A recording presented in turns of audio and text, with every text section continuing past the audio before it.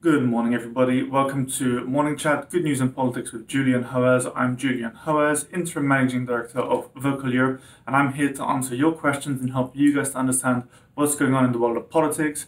Today, the weather is 18 degrees in Amsterdam, 17 degrees in Brussels, 19 degrees in Paris and London, 17 degrees in Bucharest, and 23 degrees in Madrid. It's looking like it's going to be a nice day today, lots of sunshine, so make sure you're wearing a sunscreen and make sure you're going out to get some sunlight to help you out with the doom and gloom that we're suffering through at the moment. Now, today I have a very interesting question because this is something that blew up over the weekend that a lot of people aren't necessarily aware of and don't necessarily have the clear instructions on.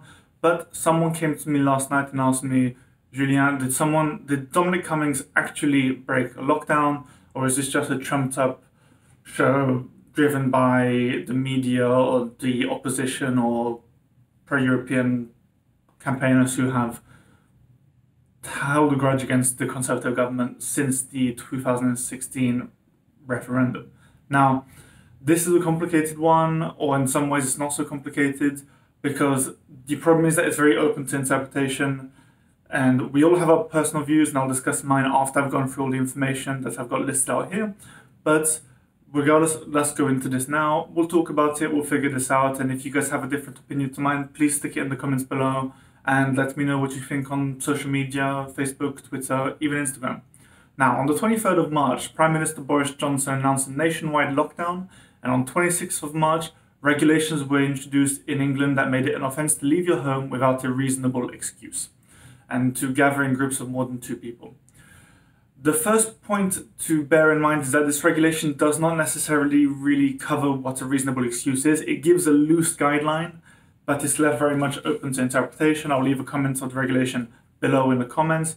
If you're listening to this on Anchor or Spotify, I can leave a link in the description to this episode, but I'd suggest you go and have a look at the YouTube video to get the link there. However, the non-exhaustive list does provide a number of reasons to be outside, such as shopping for necessities, doing exercise, and traveling to and from work. Health Protection Regulations 2020, based on the coronavirus, the response gave police powers to forcibly return those who refuse to comply with regulations to their homes and issue fines to the centres. There's a problem with this because Dominic Cummings was met by the police on his way to Durham, apparently, and they did question him and they allowed him to go forward, and I believe that no fine was issued. This means that, again, this comes into the sort of murky way of defining what's essential or not. I'll get into this again further on. But the government's non-legally binding guidance alongside this regulation said that essential travel does not include visits to second homes, campsites, caravan parks, or similar, whether for isolation purposes or holidays. People must remain in their primary residence. Not taking these steps puts additional pressure on communities and services that are already at risk. Now, again, this is adding to problems because, for all intents and purposes, Dominic Cummings was effectively moving to his family's home in Durham. There are claims that this was for childcare purposes due to the provisions necessary for their toddler, due to Cummings' wife becoming incredibly ill with the COVID-19 virus, and him fearing that he would become ill and be unable to look after his child. However,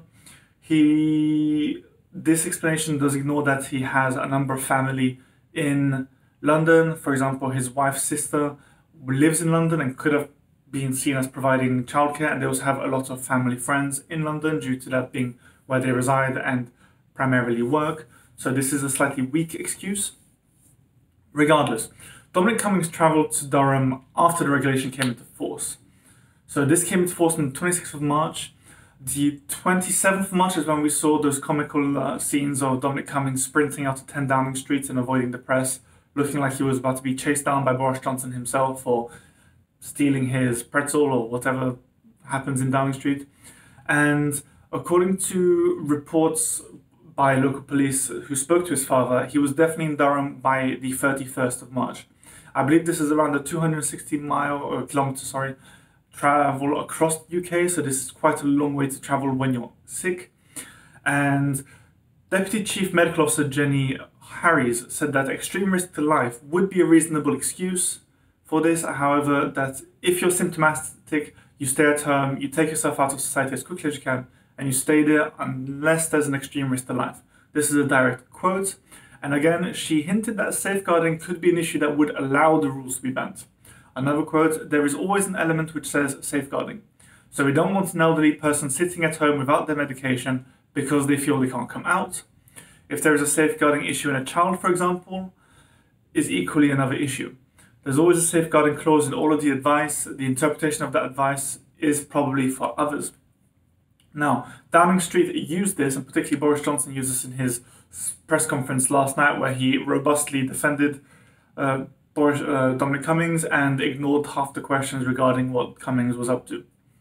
Downing Street's statement claimed that owing to his wife being infected with suspected coronavirus and the high likelihood that he would himself become unwell, it was essential to ensure his young child could be properly cared for. Now, this comes into the issue of reasonable excuse not being robustly defined in the legislation that is included in. This is the problem. This shows that the UK government wasn't really thinking of how to really... they weren't thinking of this case when they were building this piece of legislation, arguably because it was so rushed and because they had to do it so quickly. However, this is of course something that should have been included, and I've had a quick scan through the regulation and I don't think there is a safeguarding clause, which is problematic because a lot of the government's defence rests on this very specific point. However, there are additional questions, and major questions even, about whether Cummings actually received any childcare when he was in Durham. So there are claims that he self-isolated in the family home. There are claims that he went up to bring his child to his parents, and then him and his wife isolated in a shed or a specific room in the house. However, these were actually blown up a bit by the fact that he was actually spotted by a retiree visiting Barnard Castle, which is a beauty spot in Durham, and was even reported to police for doing so. This would have actually happened during the period where Cummings claimed in his Spectator column last month that he was incredibly ill from the end of March to the first 2 weeks of April. Now, so we can broadly say that this is a 4-week period where he was incredibly ill, and if he was travelling to Barnard Castle when he was ill in this period of time, then there is a problem, and there's a problem with Cummings possibly having broken lockdown multiple times in I think March, April and May even, where he apparently made a second trip to Durham to visit family just because.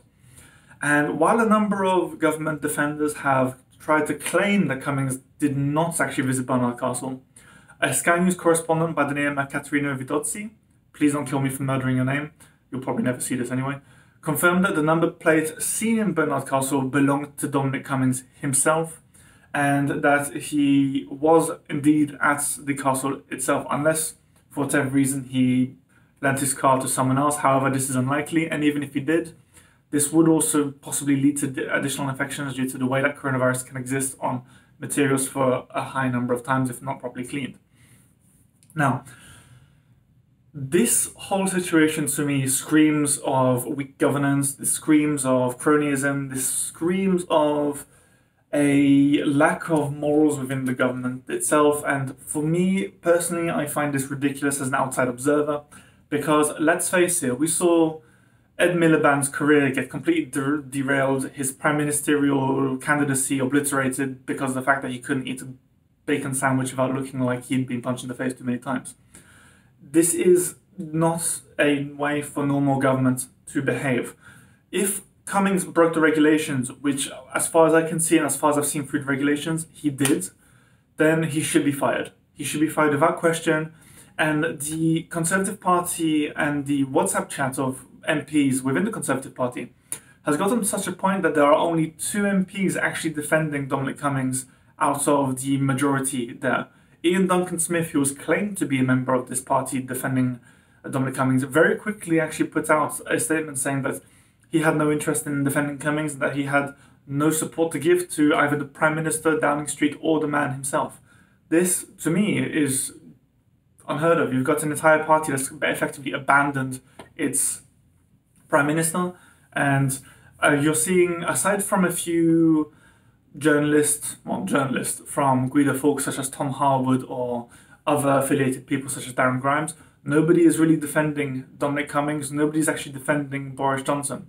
They've been left out to hang to dry because of the fact that a lot of people didn't actually want Dominic Cummings to be here in the first place. There were additional crises that came up earlier this year, I believe, or it was later last year, where when Dominic Cummings was searching for his assortment of weirdos, in his own words, he hired a eugenicist and someone who professed racist views, and it was impossible for this kind of individual to actually work in Downing Street, so he had to be let go and Cummings was left red-faced. We're talking about a senior advisor to the Prime Minister who is being held to higher standards than just about anybody in the country. Millions of people have put their lives on hold. Thousands of people have lost loved ones. Thousands of people have had to watch their loved ones die from far away. Thousands of people have had to leave their families to fend for themselves while they were sick. People like myself have not been able to travel around at all to visit family because we're scared of spreading our illness to our elderly relatives, and we took the responsible decision to not do so. Millions of people across Europe have had to hide away in their homes, have had to avoid making contact with other people, have had to suffer mental health, damage to their mental health due to the fact that they've been isolated for all this time. And meanwhile, we have this unelected, privileged advisor to a prime minister who was only in place because of the fact that he was able to abuse electoral law during the 2016 referendum to win this for the Leave campaign. It's unforgivable that this is being done. It's unforgivable that the Prime Minister is not firing Dominic Cummings. It's unforgivable that people are actually defending this kind of behavior because, let's face it, nothing that I've described in the last 10 minutes is acceptable in a lockdown situation. How can we defend a man, or how can anybody defend a man who put the country at risk? How can anybody defend a man who thinks that rules are for other people and not for themselves?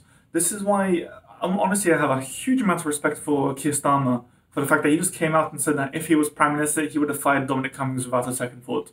This is what responsible governance is.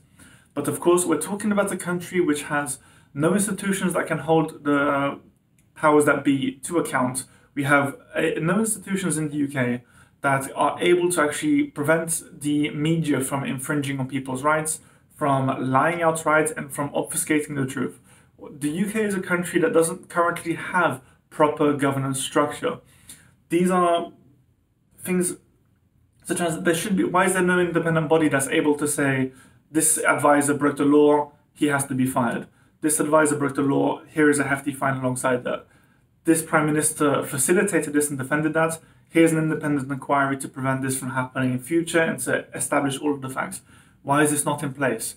In my view, if you have a responsible structure of governance in any country, you have independent inquiries that prevent this kind of crisis from happening.